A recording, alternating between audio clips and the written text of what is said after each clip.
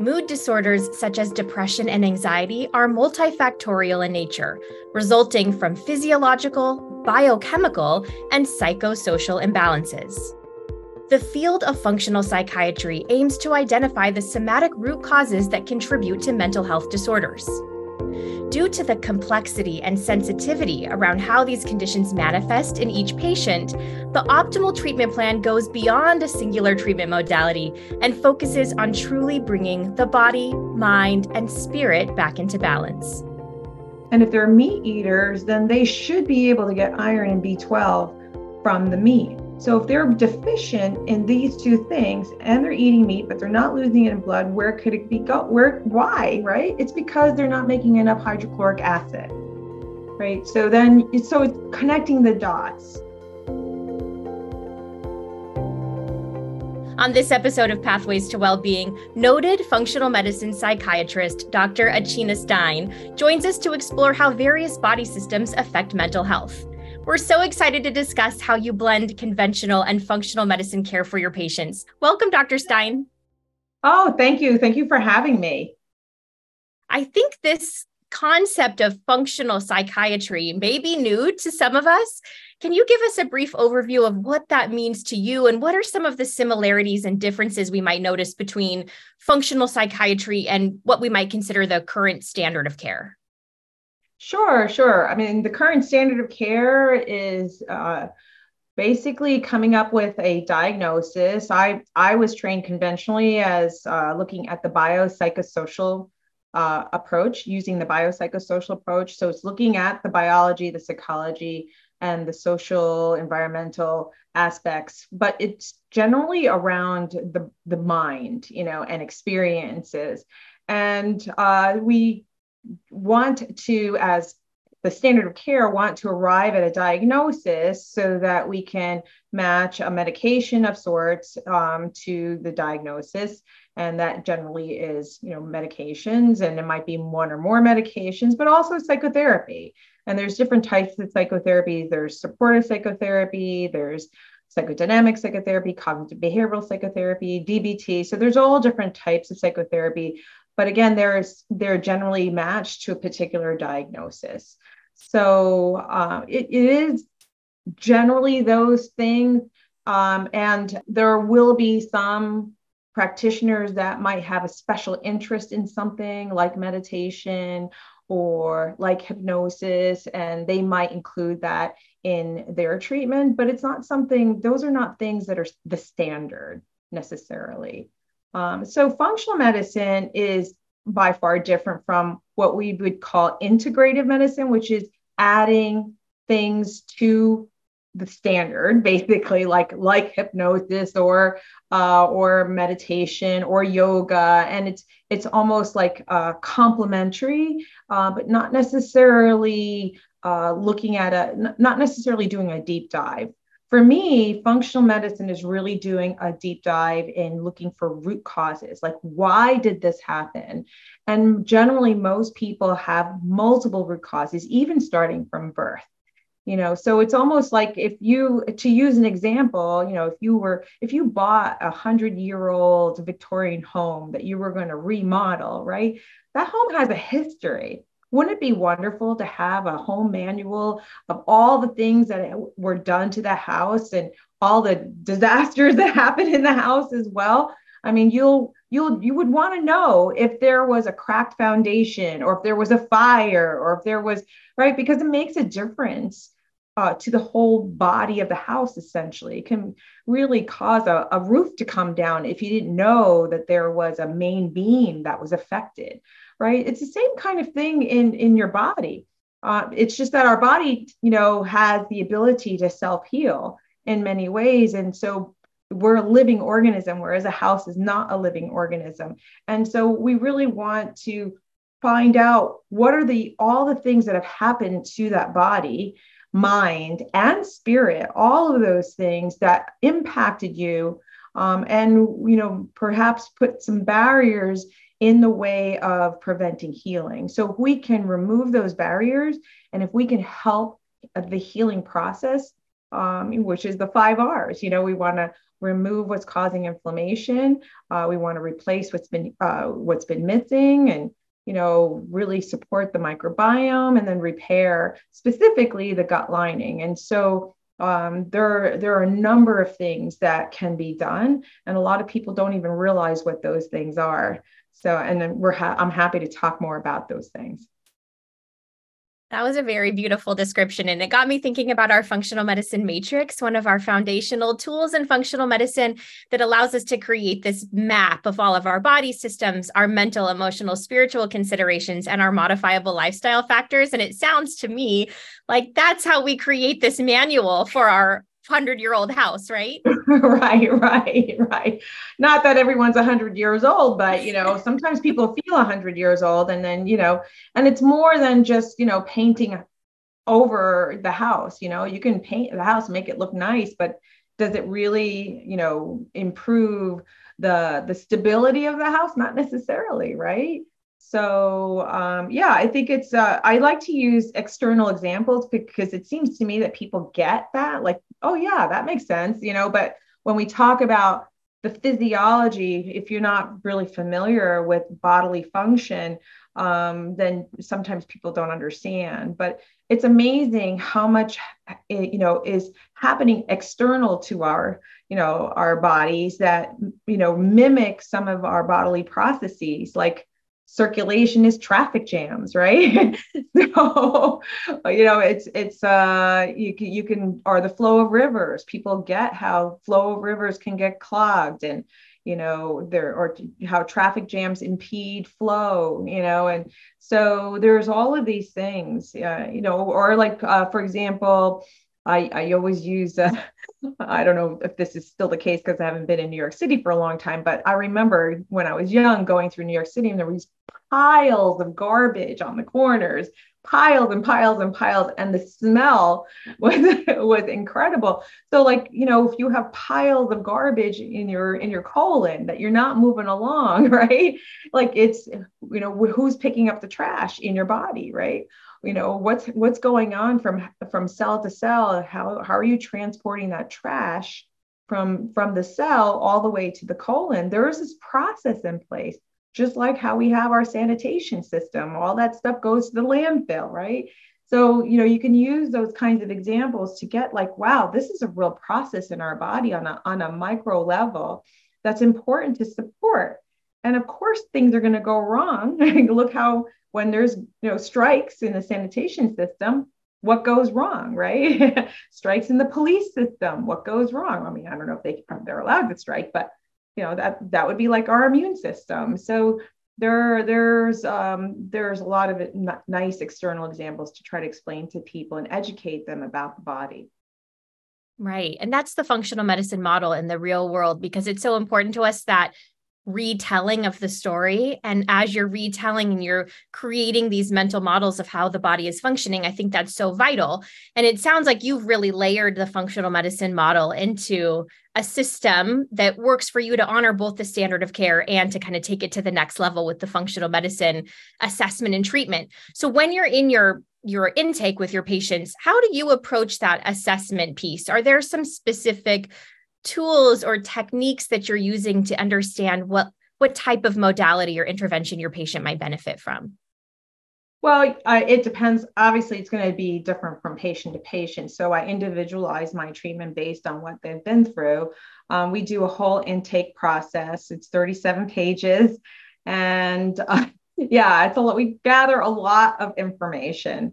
And it's important to be able to get even birth history, and whether or not you've been breastfed, how many antibiotics you had as a child, the number of fillings and root canals. And, it's important to get the full history. And I put all of their information on a timeline, the IFM timeline, and really help people to connect the dots. Like, wow, you've really been through a lot. You're not just having fatigue in the last couple of years. A lot of people don't remember really all of their symptoms and all the things that have happened to them. And that's like, oh yeah, that's right. That happened to me. I had a concussion when I was 8 years old, when I fell off that swing. I completely forgot about that. Right. And so it is puzzle pieces that you're gathering in order to create this whole picture of this person's life. And so it's really important to gather all of those puzzle pieces and connect the dots for them. And if generally what we do is we start with healing the gut. Everything begins with the gut. And so when you drill down to that and start really making a change in supporting the immune system and the microbiome, which is all in the gut, then a lot of things calm down. And we use the MSQ, the multiple symptom toxicity questionnaire, to follow, their symptom patterns, and to, basically bring the MSQ score down from wherever they are when they start down to below 10 as best as possible. So, I mean, that's the bird's eye, bird's eye view of it. But the nitty gritty is dependent on what they've been through. So some people, if they're coming in on medication, I generally recommend that they not change medication. It's because when you do start a gut restoration, let's say, you can actually make symptoms worse for a short period of time before things get better. I like to use the analogy of, like, if you're going to clean out your basement, you're pulling things out and it's creating a lot of dust storm, and people can react to that, and there's garbage everywhere. That taking things out and trying to make things right really can make can stir the pot, so to speak, on the immune level. And so if someone has tapered themselves off a medication, or they want to do that, I really strongly discourage that they do that, and that they not do that, I mean. What's important to do is to clean up the mess, so to speak, and get things flowing in terms of detox pathways open and nutrients. Make sure the digestion is going. So it's really important to get digestion fixed. A lot of I find that a lot of functional medicine doctors don't even really focus and drill down on digestion, making sure that they're making enough hydrochloric acid, making sure that their pancreas is working and their gallbladder is working, that they're making, and if there are issues with that they be addressed, making sure that people are having regular bowel movement and, putting out the trash. So those are the first things that I do before we start stirring the pot, so to speak. So I know I'm jumping around, but to get back to medications, I think it's really important to keep those the same during this process. And what I find is that people feel so much better that they realize that it's not because of the medication, because they hadn't changed. And so then what that does is it gives them the courage to be able to work towards coming off that medication, if that's something that they want to do, because then they don't have the fear of reducing the dosage of the medication, because they know we've proven that it had nothing to do with the medication. So I try not to change the medications unless obviously they're so severely depressed that they can't do the work of functional medicine. I mean, this is work. They have to understand that it's work. So there are going to be times when the medication has to be increased. There's going to be times when the medication has to be decreased, because if they are coming to me and they're having severe side effects, then we'll either have to make a change. But I try not to change them during the whole functional medicine process piece, which is a good 6 months to a year in the beginning, at least the big heavy duty work that we do. Right. Well, it sounds like you have patients who are coming to you and they're at various points in the spectrum of their healing journey, at various points in their stages of change and what they're able to do as far as their functional medicine treatment plan. And we read a pretty alarming statistic. I was shocked by it. Maybe you won't be so shocked, but we read a recent survey from Mental Health America, and they were looking at the current state of mental health. And they estimated that around 50 million US adults have at least one mental illness. And of those, 55%, they haven't received any treatment. When you hear those numbers, I just want to get your gut reaction to that. Well, yeah, I'm curious to know if they've sought treatment. So are you saying that they haven't even sought treatment? That's a good question. I'm not sure if they've sought treatment, but they've not received any treatment. So, maybe this is the right candidate to start building that functional medicine treatment plan with.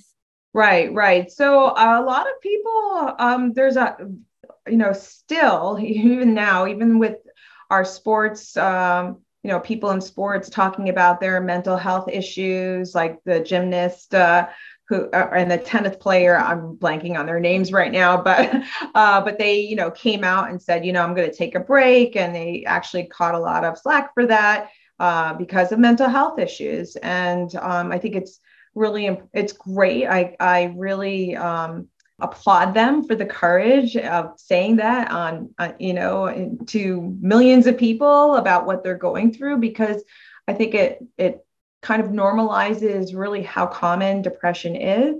But because of the stigma, it's very, very hard for people to talk about it, to bring it up, and say, I need help. So I'm not surprised that they haven't gotten a mental health treatment, because they have not specifically talked about it or asked for help, or if they do talk about it, some people are really afraid of the mental health system. There are people who have been admitted to psychiatric units and been traumatized by it, by the people who run them, by the patients who are on the unit, because they basically put all the different diagnoses together.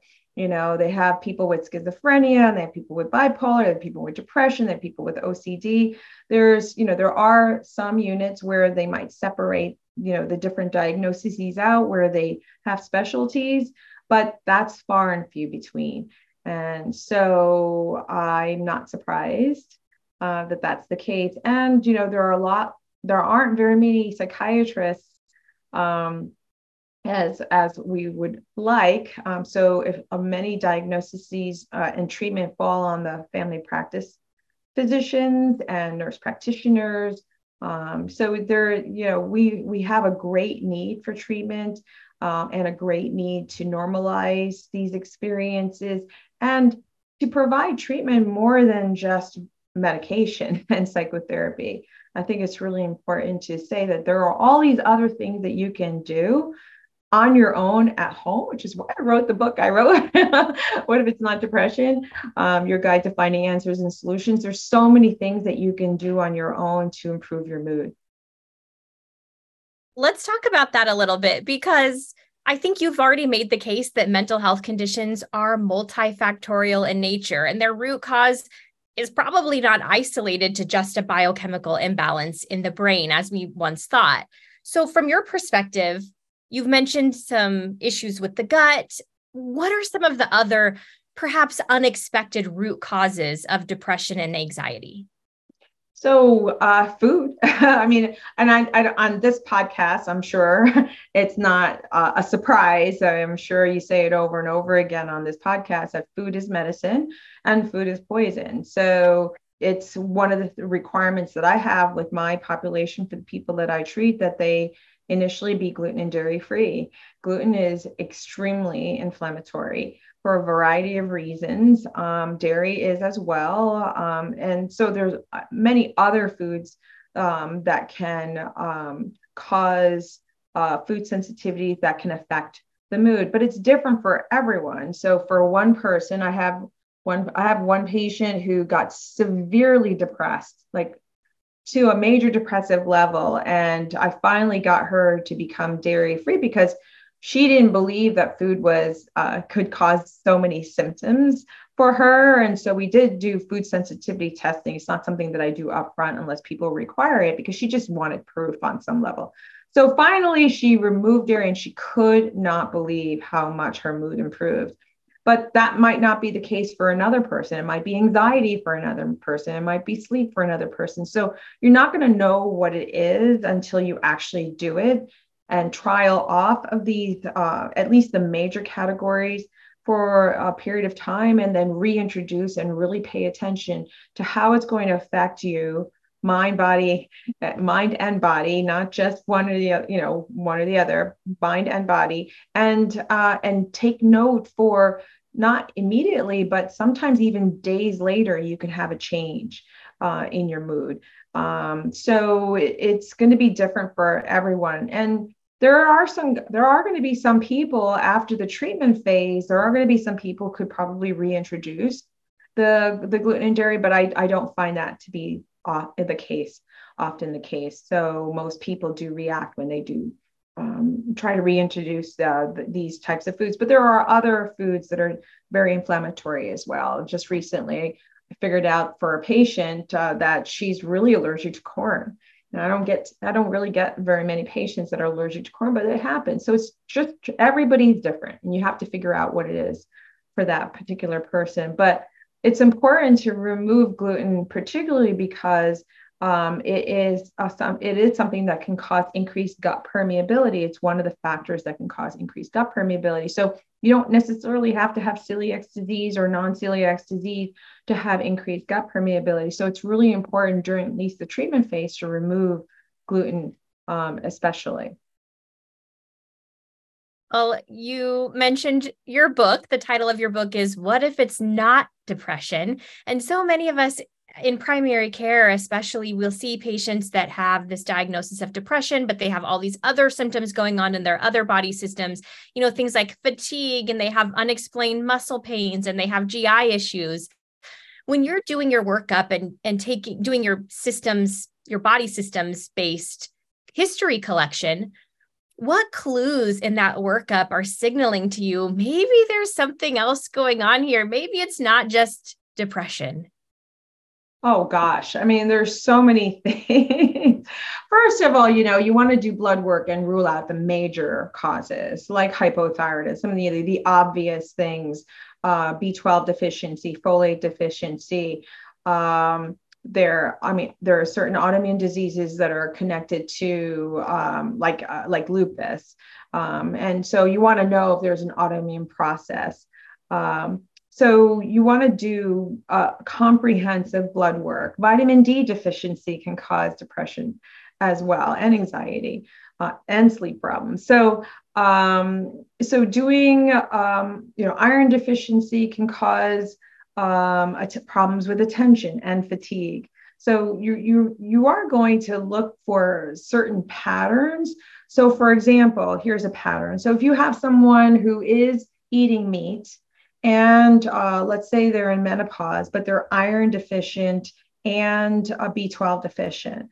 So one way people get iron deficient and B12 deficient, or especially iron deficient, is that they have heavy periods. But if they're not having their period, then they're not going to lose all of that iron through their menses. And if they're meat eaters, then they should be able to get iron and B12 from the meat. So if they're deficient in these two things and they're eating meat, but they're not losing it in blood, where could it be why, right? It's because they're not making enough hydrochloric acid, right? So it's connecting the dots, looking at whatever blood work you have and then connecting the dots.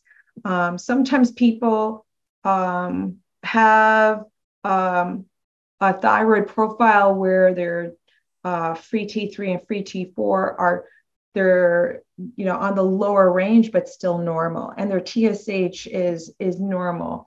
Well, but and that might be okay because they might not necessarily have hypothyroidism, but they could be down. Their body could be down regulating as a way to keep the body in balance, especially if they're in high stress mode, if their adrenaline is rushing. And everything's being ramped up, the thyroid's going to automatically balance by down regulating. And so you might have lower numbers, not because you have hypothyroidism, but because it's actually doing what it needs to do or should do by bringing those numbers lower. So I find sometimes that people are, feeling fatigued, and sometimes those numbers are interpreted as hypothyroidism, but you have to put it in the context of what's going on in the whole system. Trying to think of another example. When you see people who have, let's say they have high blood sugars and they have an elevated cholesterol, not badly, and they have elevated blood pressure, right? That's your body ramping up, and it's like sending off alarms that something's wrong. So if they don't have a elevated hemoglobin A1C, and if their insulin is normal, then they're not really in metabolic syndrome. So it's probably something that's activating the immune system that's causing these three things to go up all at once. And a lot of times, if you can figure out what that is, which is usually something in the gut, and you calm that down, these numbers will come down. So so they don't have hyperlipidemia, they don't have metabolic syndrome, they don't have diabetes and high blood pressure. There's a reason why the body's responding that way. And it's just a matter of finding what is causing this fire in the body, and what needs to be done in order to calm the body down. So there's different, you have to sort of look at all of the data in the context of the bigger picture, and in the context of their history and what's happened to them. And it's like being a Sherlock Holmes, basically, a detective, and putting all the pieces together. And that takes a lot of time. I spend a lot of time with my patients and gathering history. And sometimes if something's missing or not making sense, I have to go back to the drawing board. It's like what happened here, in this time period? And it's like, oh, I completely forgot this happens. So you have to keep digging sometimes to get more information. I think that's part of the beauty of functional medicine, is a willingness to stay curious and ask those questions and go back and look at the history with a fresh perspective when we need to. And we're also in the business of connecting those dots for ourselves and for the patient. So I love that you highlighted that. And of course, at IFM, one of the ways we do that, we love a mnemonic. If you've taken IFM training, you're familiar with go to it or dig in. And you've actually developed a mnemonic that's specific to functional psychiatry called SHIFT, which stands for stress, hormones, infections, food, and toxins. Will you tell us a little bit about how you're using this SHIFT mnemonic in your practice? Sure. Yeah. I always talk about shifting the paradigm, shifting your perspective. I love the word shift, shifting into high gear sometimes, right? But it is important to shift everything, shift your outlook. We start in stress, hormones, infections, foods, and toxins. We don't necessarily address those things in that order. We always start with food. And while we're working on changing the food plan, and generally the goal is to add as many vegetables as possible. Diversity of vegetables improves the diversity of the microbiome. And then while we're doing that, we're doing some testing. I love to get a stool test, a urine test, like organic acid test, and some blood, comprehensive blood work. And then our next phase would be really looking at the microbiome and bringing balance in the microbiome and intestinal health. While we're doing the food plan, we're also looking at digestion and changing habits around eating, and looking at rhythms in the body, sleep rhythms, eating rhythms, just having a rhythm, having some kind of rhythm, bowel rhythms, really focusing on rhythms. And then, depending on what we find on these tests, we'll try to make shifts in the microbiome, in the environment that the body is in, the environment that the cell is in. And, trying to move pathogens out gently, and again, removing barriers in order to create flow. And then, so that would be looking at toxins, the T in toxins. So foods, infections, the toxins are really supporting the liver and the gallbladder and the pancreas to move, to decongest or cleanse those areas, and move all move the bowels on a regular basis, removing all of these things that can cause inflammation, and supporting those processes. And stress is a really big piece of it too. A lot of people don't realize that they're even under stress. Those type A energizer bunnies who go, and they don't feel like they need to rest, and resting is a weakness, resting is bad, resting is wrong, I don't need it. But their body starts to slow down and their mind is still going, and they get angry at themselves and frustrated. It's like, what's wrong with me? It's like, you're not allowing yourself to rest. It's really important to have those rest periods. Very, very important. But what is driving that? So it's really getting underneath that. Like, why do you need to push yourself so much? What does this have to do with it? Is it approval that you're looking for? Do you feel worthless if you don't achieve certain things? Do you feel like you don't deserve certain things? So then you go to prove to the world that you deserve it. These are all subconscious ideas or stories, subconscious, unconscious drivers that I usually dig for. It's really, really important. And then it's also looking for how people get in their own way, when they're on this journey. I recently had a patient who said that, what's coming up in 2 months is my husband's surgery, and I'm going to need to take care of him. And so I might not be able to do that. So, well, why does it have to be either or? Why can't it be both? How can you find a way to take care of yourself and him? Why not, why can't you ask for others to help you? So do you see, sometimes people don't even realize that they put barriers in front of them and don't even realize that they're doing that for some reason. Well, I don't deserve to get well. Or I don't want to get well because then I might lose the attention that people give me that I've gotten all these years because I was depressed, right? Or because I've been disabled on some level, So it's important to look at all of those drivers. So and this can be stressful if you don't address these things, and they can continue the behaviors that is dysfunctional over time. Right. Well, now we're really tapping into that mental, emotional, spiritual zone. And when I've worked with patients who have anxiety or depression in the past, sometimes it's very clear to me that there's multiple body systems involved. But what's unclear is how I prioritize or create a hierarchy of needs and where to go first. So I think your shift model is really helpful and important for clinicians. Are you using the functional medicine matrix to help you understand where you want to go first? Do you look at infections first? Do you just go right to maybe a detox protocol? How do you choose where to intervene first? I don't necessarily use the form with patients because I feel like they get too bogged down in it and it confuses them. So I talk about it in terms of energy or infections, chronic infections, or stress. So I put it in different categories. I do have a functional medicine coach.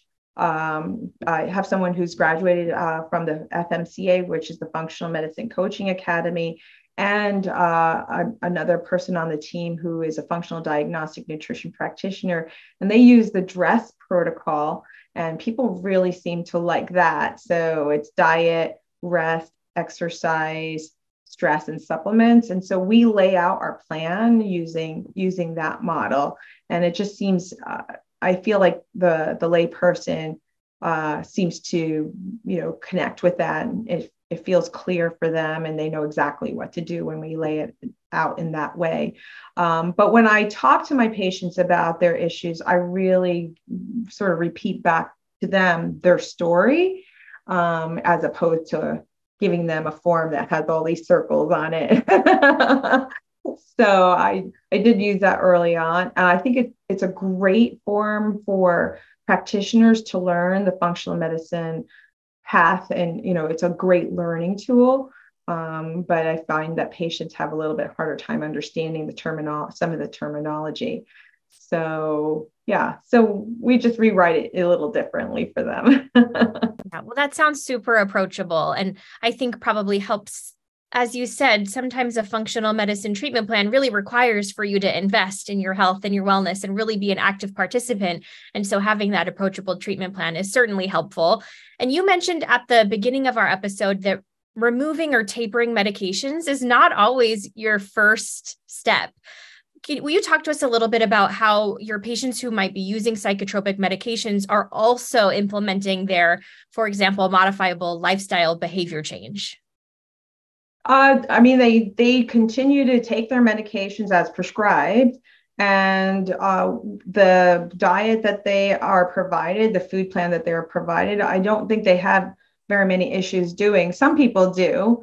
So it is important to make sure that people are willing to make a change. I actually, when I talk to patients before I, take them on as a patient, I make sure that they understand that that's an important part of it, and they have to be willing to change their diet. I don't see any contraindication with taking medications and having a specific diet. I'm not sure if that's the question that you were asking me, if there was a contraindication to the food plan. I think it's just highlighting, you mentioned this DRESS strategy that often patients are taking their medication and engaging in all of these lifestyle factors. And then maybe at some point into their treatment plan, I would love to hear your perspective. Are you able to kind of revisit their medication after they've implemented those treatments and see, maybe now is a good time to taper or discontinue? Oh, absolutely. Yes, absolutely. Some people come to me with this idea that they want to come off medication. They don't want to be dependent on it. And so we use the MSQ as a guide to know how well they're doing. And so our goal is always to try to bring it down as close to 10 or below 10 as possible. I've actually had patients approach zero. I mean, come down to zero. Not very many, but I have had. So that is the goal. And then if they're on medication, and if that's what they want to do is to taper off medication, then we certainly then start tapering. And people have less of a problem tapering off medication once they've done the entire functional medicine approach and brought their symptoms under a certain point. And so they tolerate the reductions much, much better, because I find that a lot of the reason why they have side effects from tapering or withdrawal symptoms from tapering is because their body isn't able to robustly replace that gap with serotonin. So you really want to make your own serotonin, or be able to make your own serotonin more robustly when you're making those reductions. And so, yeah, that's definitely part of the plan. Yeah, priming the body and kind of building our resiliency before we make a change. That makes great sense to me. And speaking of your favorite treatment plans, there's a real increased interest in our community in autonomic regulation, vagal nerve stimulation, especially in patients with things like complex PTSD. Is this something you're using in practice? I'd love to hear what types of therapeutics you're using with patients and if you're seeing a benefit from this vagal nerve stimulation. Sure. I mean, it depends on the person. And their willingness to do certain things. I find that the easiest thing to implement, and strangely, I don't get much resistance, is taking cold showers. So, I think that is actually easier for people than singing or humming or chanting, gargling. People hate gargling. So, you want to basically do some throat kind of stimulation in order to stimulate the vagus nerve, which is on both sides. It comes down on both sides and of the neck. But cold showers is probably the easiest thing to implement. And it's, basically taking a regular shower and then starting with the last 30 seconds to turn it to cold and kind of be under that for 30 seconds and try to bring it up to a minute or even 2 minutes. But that would be the fastest way. Or cold plunges. People, if they live near the beach or a river, I find that it's sometimes for some people to plunge into a river is easier than taking cold showers. It's surprising. I guess it's a mindset kind of thing, because but the rivers are much colder than a shower, I think.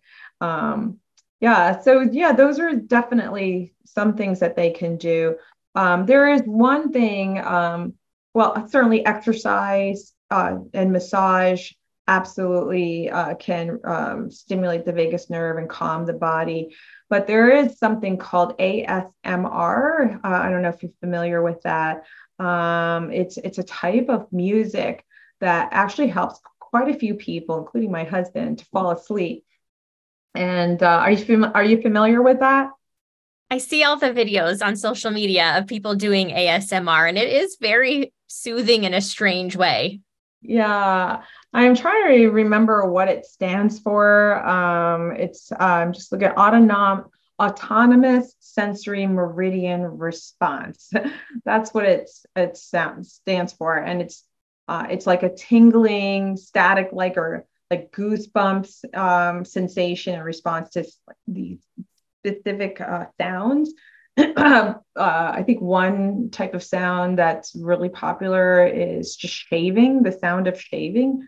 So yeah, you might want to check it out if whoever's listening. It's kind of interesting and surprising how much it can really help people to relax and even fall asleep. So laughing, watching comedy, and getting your body to laugh is a great way to stimulate the vagus nerve. But ultimately, it comes down to breathing. Really spending quite a bit of breathing, doing breath work, really stimulates the vagus nerve. And I like for people to breathe into the energy centers, which are commonly called chakras. The root chakra, sacral chakra, solar plexus. The first three chakras are really important. And using imagery to breathe down into those chakras and expand those energy fields really makes a difference for people too. Yeah, it's just so refreshing to hear all these tools that you have in your toolbox that we can also tap into. And you and I were talking earlier. I know you've been channeling this passion you have into a really exciting project that's upcoming. And I was hoping you could tell our audience a little bit about the Healing Depression Project. Oh, yes. Yeah, I'm really excited about it. So I'm collaborating with Sylvia Covelli and Kat Toops, who's a functional medicine psychiatrist on the West Coast. I'm going to be the clinical director, and Kat will be the research director. But Sylvia is an entrepreneur, and she has this vision of creating a program, a 28 to 30-day program that is a treatment retreat center for healing depression.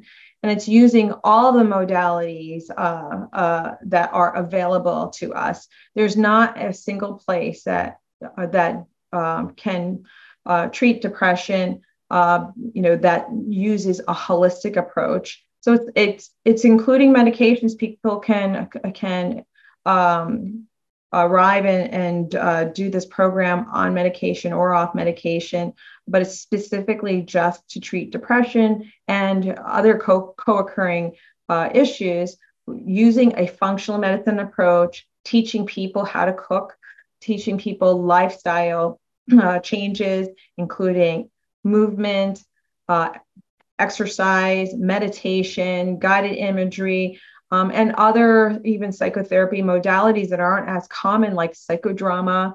And we want to teach people lifestyle changes in order to transfer to, once they leave, be able to make it a specific discharge plan so that they can transfer to their everyday life, so that it's already thought in advance that when they get home, when are they going to do it, like what's the schedule that they're going to keep, because everybody has a different life when they leave, right? So but it's going to be a full functional medicine approach where we're going to do comprehensive testing as well, and looking for all the root causes. Certainly that's going to take beyond 30 days. So we'll have functional diagnostic nutrition practitioners to follow them after the program.